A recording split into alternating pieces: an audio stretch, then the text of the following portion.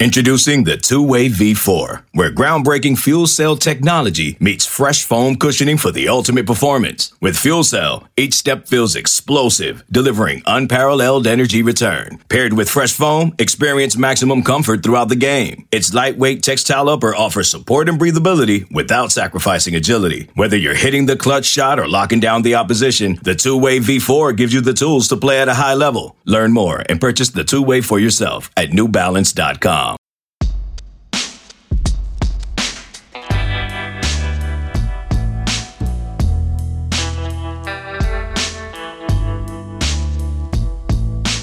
Into the Husker 24/7 podcast.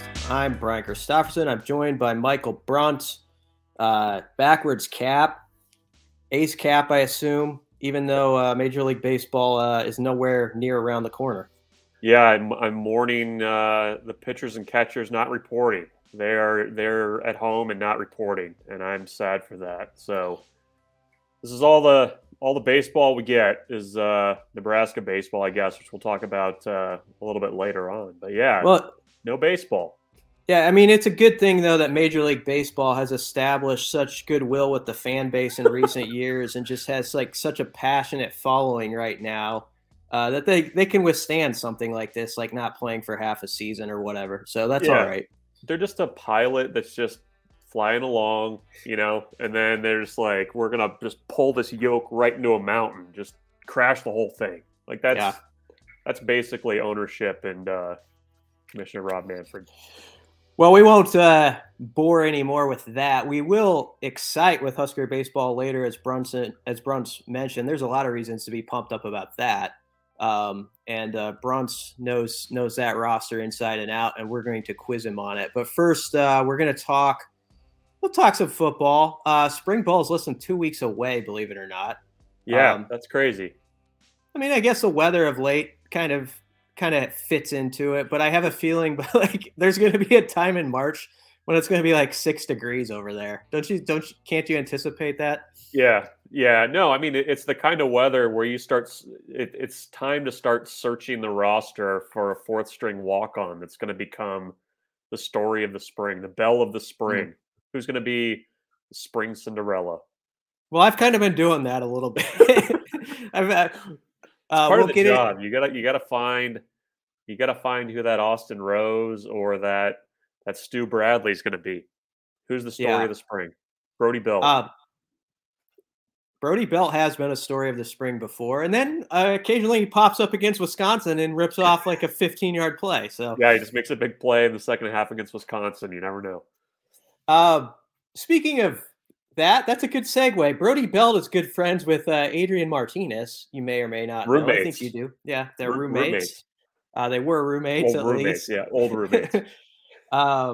Adrian kind of made some news around here. He did his podcast and sort of tied up like how his last season went at Nebraska and also his decision to transfer. I listened to the whole thing, and I know there were some headlines that were out there sort of about he was a little perturbed at how the news kind of broke about his broken jaw, and that was kind of the lead thing that got passed around. I don't know. It was interesting, but there was other stuff I found just as interesting, like when he got hurt against Michigan State and he went into the locker room at halftime. And they made him do or it wasn't halftime, it was the second quarter. Yeah. And they made him fill out paperwork. Like he was just like it was a Tuesday morning at the office on 52nd and O Street. They wanted to see if he had a copay. Yeah. So I thought that was kind of weird. But did you have any takeaways from that, Brunt? What you kind of heard or got from Adrian Martinez sort of, I guess farewell thoughts about his time at Nebraska? Yeah, it was. I think you summed it up pretty well. I mean, I think there were some other interesting threads to kind of pull on from that podcast. He kind of went through game by game the second half of the season and the struggles that they had, and obviously the assistant coach firings. I thought it was interesting, I guess, the kind of thought process or the feelings that he had about what his future ultimately held at Nebraska. And I think what he landed on, I think, is honestly kind of the way that a lot of fans and kind of what we've talked about too felt, which was, this is a guy that played a lot of football for Nebraska. He obviously played through a lot at Nebraska, and it's kind of like you just come to the end of a relationship, and it's just kind of time to collect your things and maybe move on. Like I think he had a pretty good sense that things had kind of run their course, that it would have been pretty uncomfortable if he would have come back for another season. And I think that's a pretty mature decision to come to, in all honesty. I mean, I think that's a pretty good summation of things. Is it just felt like the program and both Adrian too would just be better off by saying, thanks for the good times, but we'll see you down the road. Yeah. It was more than an hour long, and he either just played it very well as far as not giving into his true feelings, or his true feelings are that he really doesn't have like a disconnect from Nebraska, or like a kind of a feeling of disgust toward Nebraska. I didn't sense that really at all. Like he said, he'll remember his time there fondly. He graduated there. He considers himself a Husker. And, he wished Scott Frost well, but you hit on it. He knew that he had reached that point where it was sort of like both sides needed something fresh. And, really I think at one point thought he had three options, and one of them was maybe he could go to the NFL this next season or make his run at it. And then after he suffered the injury against Wisconsin that ended his season a game early, it was done. I mean, he had two options, and one of them was, either come back to Nebraska or transfer. And he picked the brains, he said, of some NFL people, and found out they thought it might be in his best interest to show what he can do at a new scene. I think it's the best thing for Scott Frost to show what he can do with the new quarterback too. Can you get it going with somebody who everybody doesn't always label like you're joined at the hip with, as they did with Frost and Martinez. I think it's good for everybody.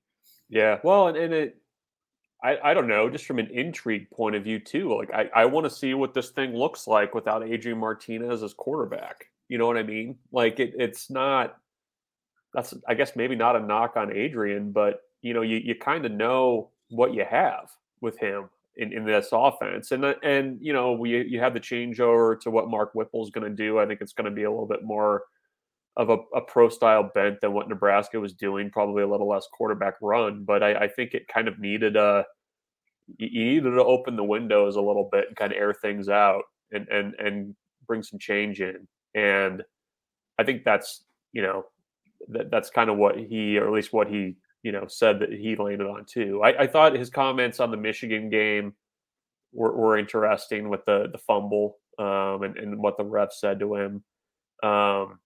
There was also, I mean, I think he was kind of maybe not surprised, but the Nebraska social media accounts mass unfollowing him. I mean, it's going to happen. I don't know. I mean, there was just a lot of little things I thought that, especially as the season wound on, I thought it was interesting that the way that he kind of talked about the coaching change too. And, how that kind of went down. I mean, I think that there's probably no easy way to do that, but, he had some thoughts on that too. Is there anything else that really stood out to you that you needed to hit on or want to? No, I think you got it. I mean, I think he understood, and I would guess a lot of people over there did, that when what were they at that point? 3-7, maybe, when the coaching change happened, that at a place like Nebraska, that's just part of how things operate, when you're in that point, and the head coach has to make some moves to freshen things up. And I think he sort of relayed the understanding of that, while also, giving you that inside perspective that this is hard when you've known somebody like Mario Verduzco for 4 years. You've been in there every morning with him, and you share everything about your life with a coach sometimes, and then they're gone just like that. And I do think sometimes we underestimate how difficult that is for some guys to move on, especially in season when you're going up against Wisconsin the next week. And it actually, when you think back on it, was pretty amazing that they just like lit up Wisconsin's defense pretty well in that game. And part of it was, as he said, it was just like throw caution to the wind. There's nothing to lose. Let's fling it around on these guys, test their DBs. He also mentioned that one interception, which everybody might think of in the second half, that just looked like a dead duck. And he said, yeah, that was he attributed that to the shoulder injury he suffered earlier in that game. So it was just a terrible, terrible throw, which we could have said, but he said it for us. Yeah. No, I mean he talked a lot about the broken jaw and that whole decision and grinding steak in a blender and drinking it through a straw and everything else. And yeah, I mean, he, certainly, deserves some criticism for, the performances in crunch time. But I think you can never question his toughness. I mean, especially when, that Wisconsin game, you're playing with a torn labrum, a broken jaw, and, we're coming off of a high ankle sprain too from Minnesota week. So he definitely, is a tough kid. Give him that. It's a risky decision when you say, okay, I'm going to put 6 screws in my mouth and rubber band this thing shut, pull them out when I go up in front of the media. And if I take one wrong hit under my chin strap, like on a quarterback sneak or something, maybe that's why they didn't QB sneak it on the 1 yard line against Minnesota. Yeah. Well, he talked about that. He thought that he could have gotten around the corner a couple plays before that. Yeah. If he would have just made the right decision. I actually think he might have scored on the one play before that, which they ended up not counting. But that's old news, but I guess we're talking about old news. But anyway, yeah, that was the Adrian Martinez interview. From our perspective, Brunson and I breakups are always a little messy. This one's not that bad. Like, I mean, he wasn't throwing flames on the way out the door or anything like that. He gave some behind the scenes look, and it's actually an interesting listen. People should hear it out. I think most people come away like, I'm all right with this guy. We'll see how he can do down in Manhattan. Good for him. Yeah. Yeah. I mean, there's I guess that's a good transition to spring ball, right? He said we're less than 2 weeks away. Mm-hmm. And we should probably talk about some of the guys that are on the roster currently. Is that fair? I guess we could. Yeah. I was going to ask you, Bruns. I've been doing this series. Hey, don't forget about this guy, basically, which we tend to do on a roster of 150 people. You can work your way to almost anybody somehow, some way. Is there somebody or some buddies that you're really curious about this spring, and maybe they're not going to be starters necessarily, but they could be, I guess. But you think they could push their way into at least a 2 deep, or a young guy who you'd love to see his name pop up some to make you feel good about depth and what's going on there. Yeah. So last week we talked now or never guys, right? Mm-hmm. Basically do or die springs.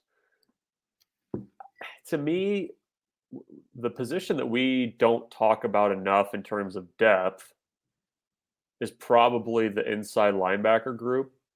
And you have Nick Henrich, you have Luke Reimer. Klaravik, I guess, is maybe going to try his hand at the Doman spot, but also is in that group. You've got Garrett Snodgrass, who's played there before. I mean, have we forgotten about Randolph Kapai? I mean, I think he's a guy that when he signed with Nebraska, you kind of felt like in a couple of years he was maybe going to get to a place where he could be a guy that would see the field. And I think he's at least intriguing to me. He had some health issues last year that kept him out. This is kind of his first full off season that he's going to be on the field. But his kind of emergence potentially would make me feel pretty good about that room. I don't know what they have with Mago Clements. I think he's going to be a special teams guy. Is he going to help on defense there? I don't know. He seems like a guy that would play really well in space, but we just haven't seen him. And I think with Kapai, he's a physical kid.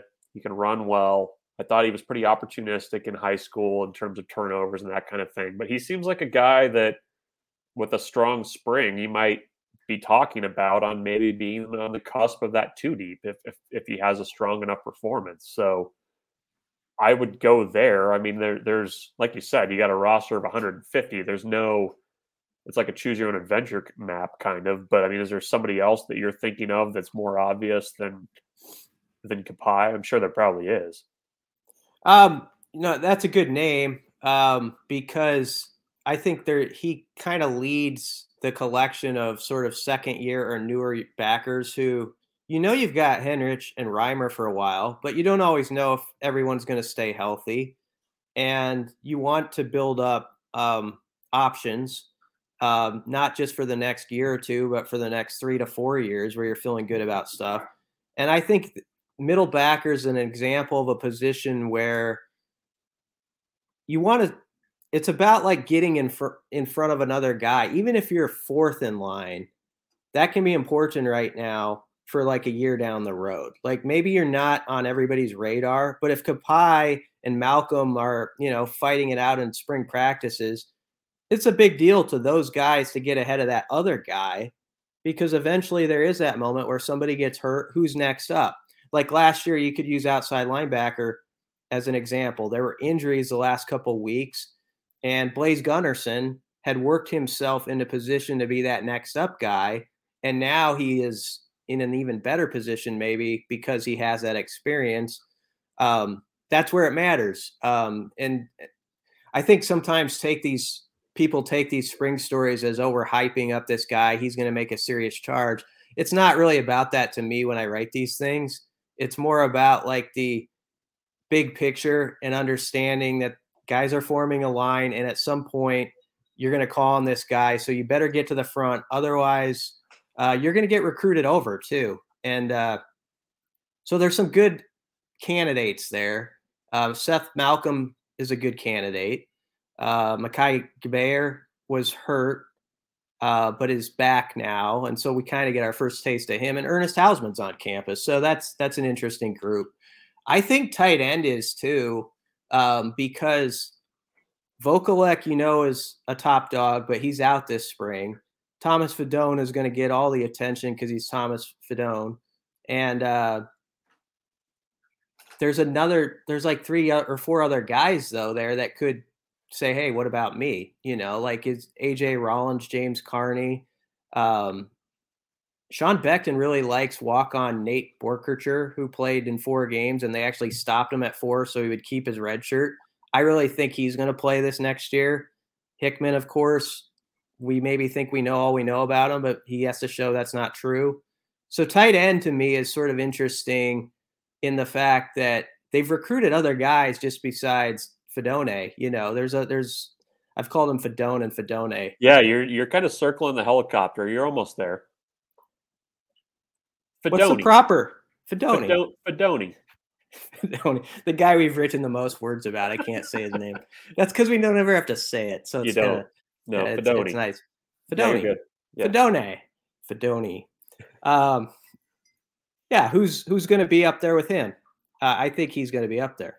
You didn't even mention Chancellor Brewington, who, that's a guy that obviously became a cult hero for blocking inside the 2-yard line. But I mean, I think with an off season, he's shown he's willing to do whatever it takes to get on the field. But I mean, he's a guy that is going to get reps, is going to, played a lot last year, and maybe an off season gets him in the conversation a little bit more. That group is interesting though, because Fidone had 6 practices last year before the knee injury. It was pretty soon. James Carney was coming back from a shoulder injury, so he was extremely limited last spring.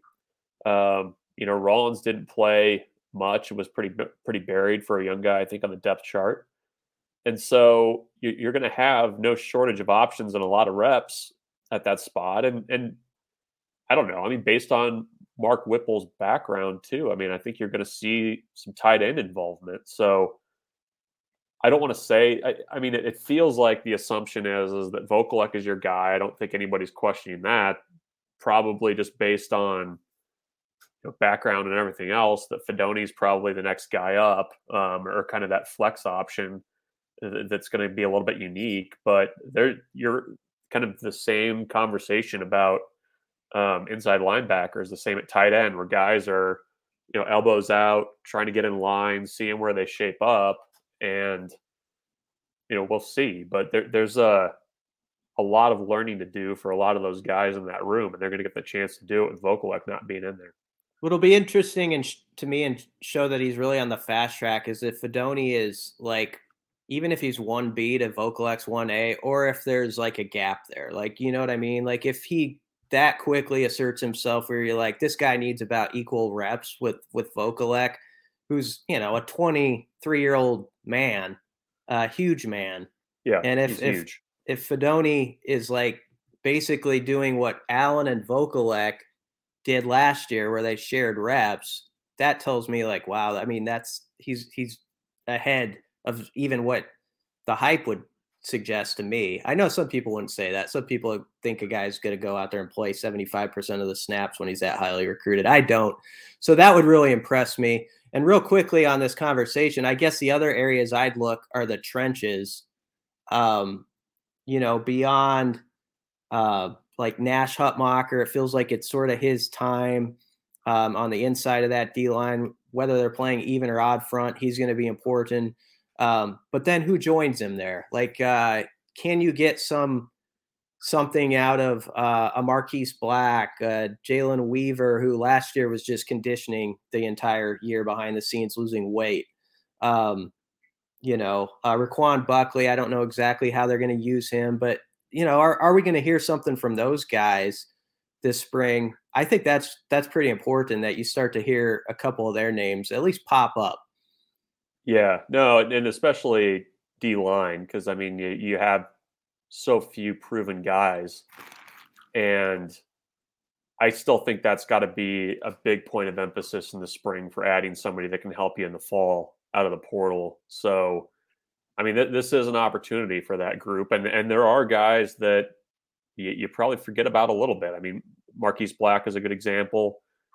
Jalen Weaver, we'll see where he's at after a year of being on campus. I mean, he's a massive, massive human being. And if you can get him to give you anything next year, I think that's huge for your front 3 or 4, whatever it's going to be.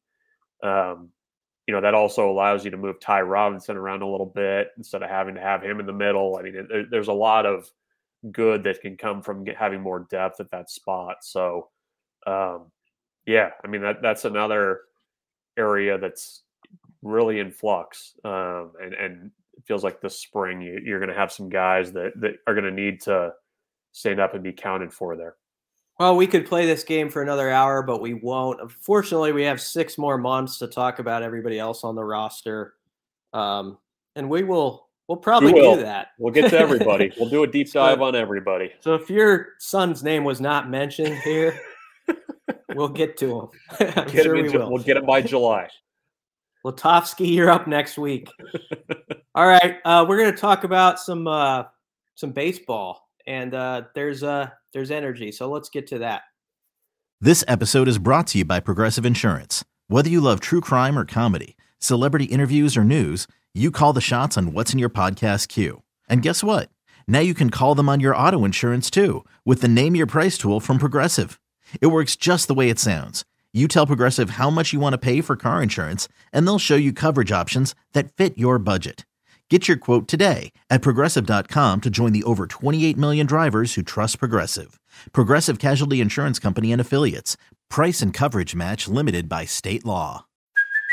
Hey, it's Kaylee Cuoco for Priceline. Ready to go to your happy place for a happy price? Well, why didn't you say so? Just download the Priceline app right now and save up to 60% on hotels. So whether it's Cousin Kevin's Kazoo Concert in Kansas City, go Kevin, or Becky's Bachelorette Bash in Bermuda, you never have to miss a trip ever again. So download the Priceline app today. Your savings are waiting.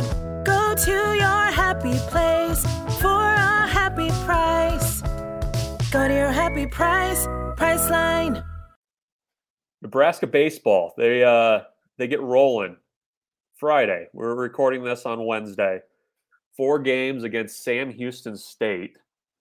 A lot of Nebraska connections between these programs, actually. A Nebraska alum on the staff down there. Lance Harvell spent some time at Sam Houston State, and we're going to see right out of the gates where this baseball team is at. What do you want to know? I feel like baseball is one of those things where it's like I could just talk, but I would not be helping you or anybody at all without some direction here. Yeah, I'll ask some questions, and I come at this from someone who pays attention to it, but I don't know everything about the roster, or some names are even new to me. That's the honest truth. Until we get like a few weeks into the season, I start to pick up like, oh, okay, that guy's here. So that's how I'm coming at this as I ask you stuff. First off, let's just roll through the rotation fast. You sort of have a pretty good idea on that, good handle, or it's shaping up as you thought, or are there any surprises to you? So you have 4 games this weekend, which is kind of its own set of challenges. The first game on Saturday is a 7-inning game as part of a doubleheader, but they're going to have Kyle Perry on Friday, Shea Shanneman in the first game on Saturday. Dawson McCarville, who's a transfer from Grand Canyon, is going to start game 3. And then Braxton Bragg, who was kind of a bullpen guy last year, had a really good start to the season and then kind of struggled down the stretch. He's going to be your guy in the finale on Sunday. So that's kind of the interesting part all the time with these first 3 weeks is you kind of figure out where guys fit in, who can get through a lineup a couple times. And, you know, the thing that I think people need to remember about this team, they lost a ton from last year. You're replacing 2 weekend starters, a number of your top hitters, and also your closer, who happened to be the Big Ten Player of the Year, and Spencer Schwellenbach. But I think both at the plate and on the mound, I feel like this is actually a little bit of a deeper team. You have, I think, some good starting options with those 4. Mason Ornelas, who is a Texas A&M transfer, he was another guy that I thought might be an option to start the opening weekend. He's probably going to be a first guy out of the bullpen type role, I think, if he's not starting. Drew Christo obviously had a lot of fanfare behind his name. He's another guy that could potentially be like a midweek starter as well. So they've got a ton of options there, which is good. And then, the bullpen, you still got to figure out roles a little bit. Jake Buns, who had a great year last year, said yesterday that he's not really sure what his role is going to be. Probably the fireman type role towards the back of the bullpen. I think they're going to try Colby Gomez as the closer, coming off of some pretty serious shoulder issues, but he's bounced back well. And then, young guys like Emmett Olson that pitched against Arkansas last year in the regional, I think he's going to get a look in the late innings too. So like I said, they've got a lot of pitching options this year, and they were pretty good last year. I mean, they were second in the Big Ten in ERA, which was a pretty drastic improvement from where they'd been in Bolt's first year, which was only 15 games. But I do think that the pitching staff, even though they're unproven, I guess, in some roles, I think are going to be have the potential to be pretty good. Unless I just imagine this, I think Bolt said that the goal is to host a regional, or did that's the goal. I want to be playing meaningful baseball in June in Nebraska. That's the goal. I mean, that sounds obvious to say, but I guess where I was going with that is you laid out, which is true, that they have a lot of parts to replace.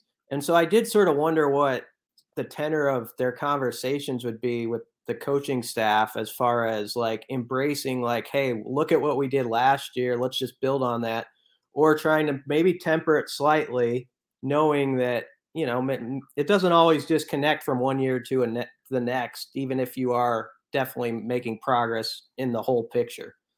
It's a delicate dance, right? I mean, like you have to kind of build, I guess, on what you did last year, but you also can't rest on what you did last year.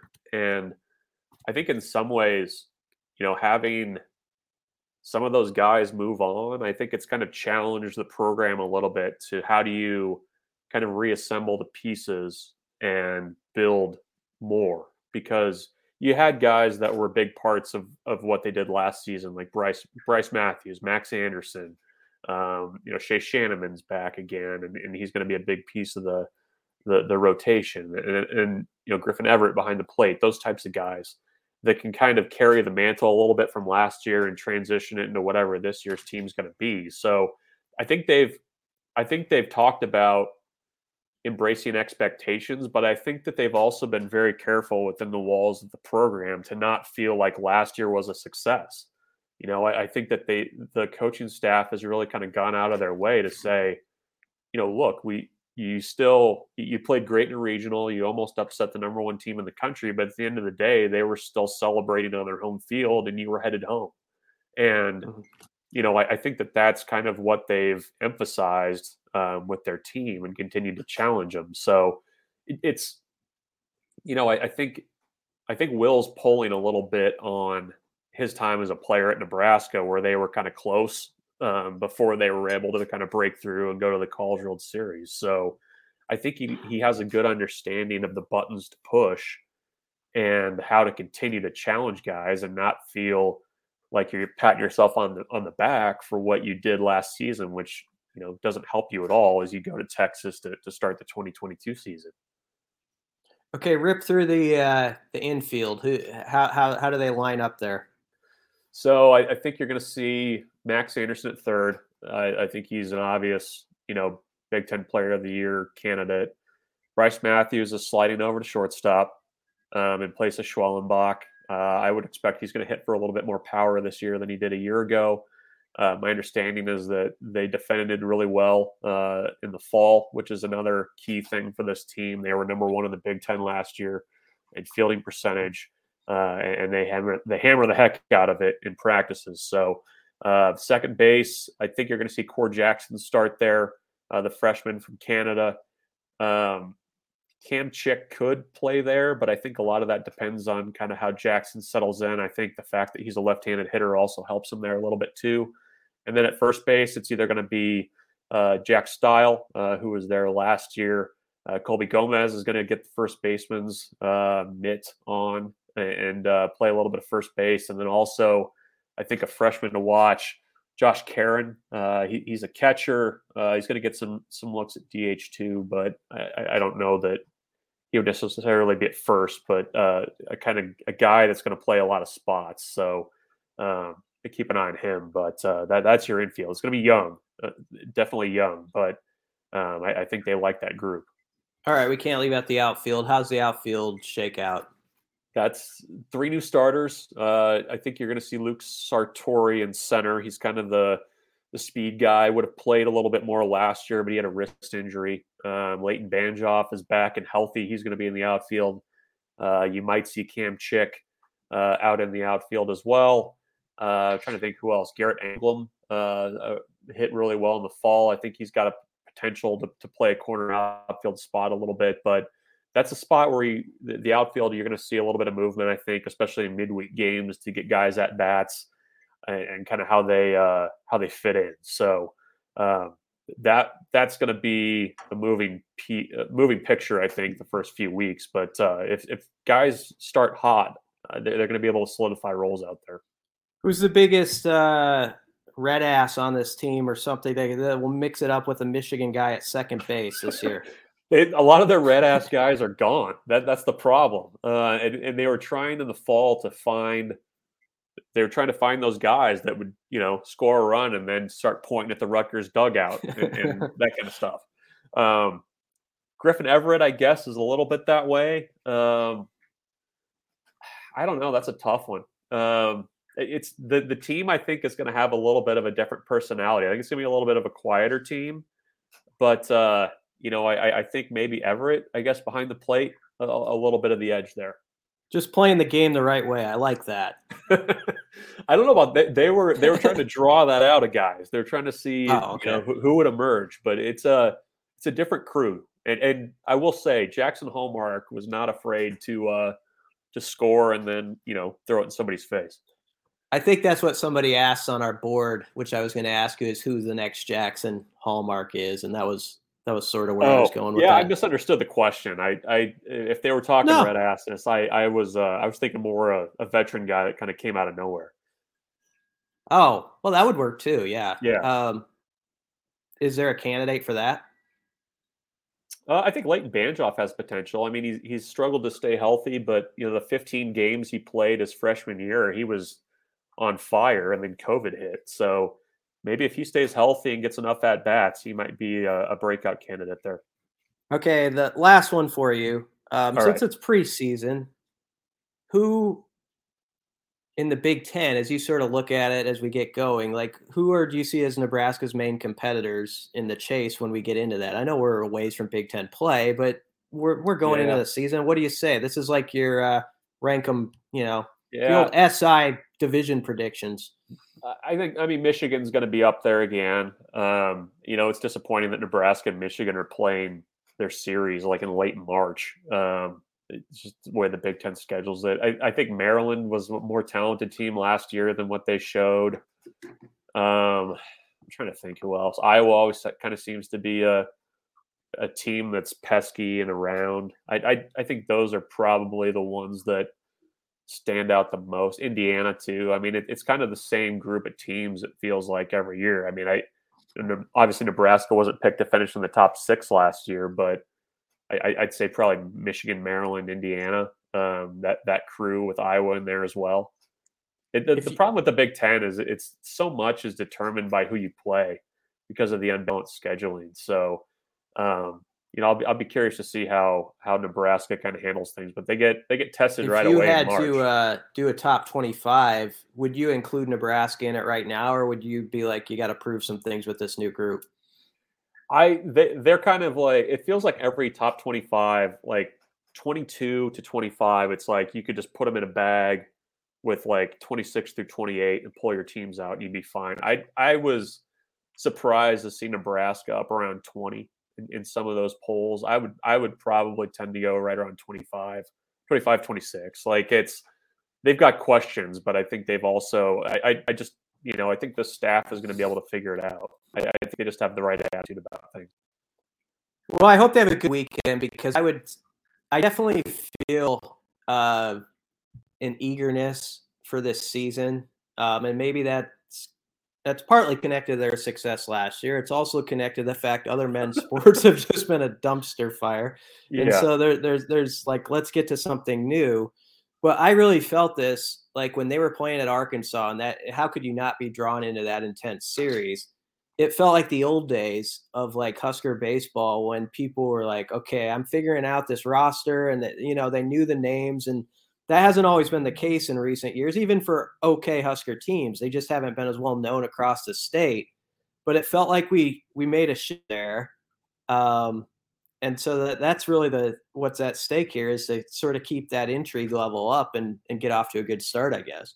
Yeah. Well, and I think the thing you can say for these teams too is they play hard. And I think it's easy to root for teams that play hard. And I think there's expectation, and not just from national people now that Nebraska's kind of had the season that they did. Like, you're right, like with the way football's gone, with the season that's unfolded with the basketball court, all I hear from people is like, thank God it's baseball season. Like, so hopefully they can take care of business these first couple weekends, because they've got this opening weekend is going to be a tall test, but then they've got TCU, who's a top 10 team in week 2, so they're gonna have to be ready to play.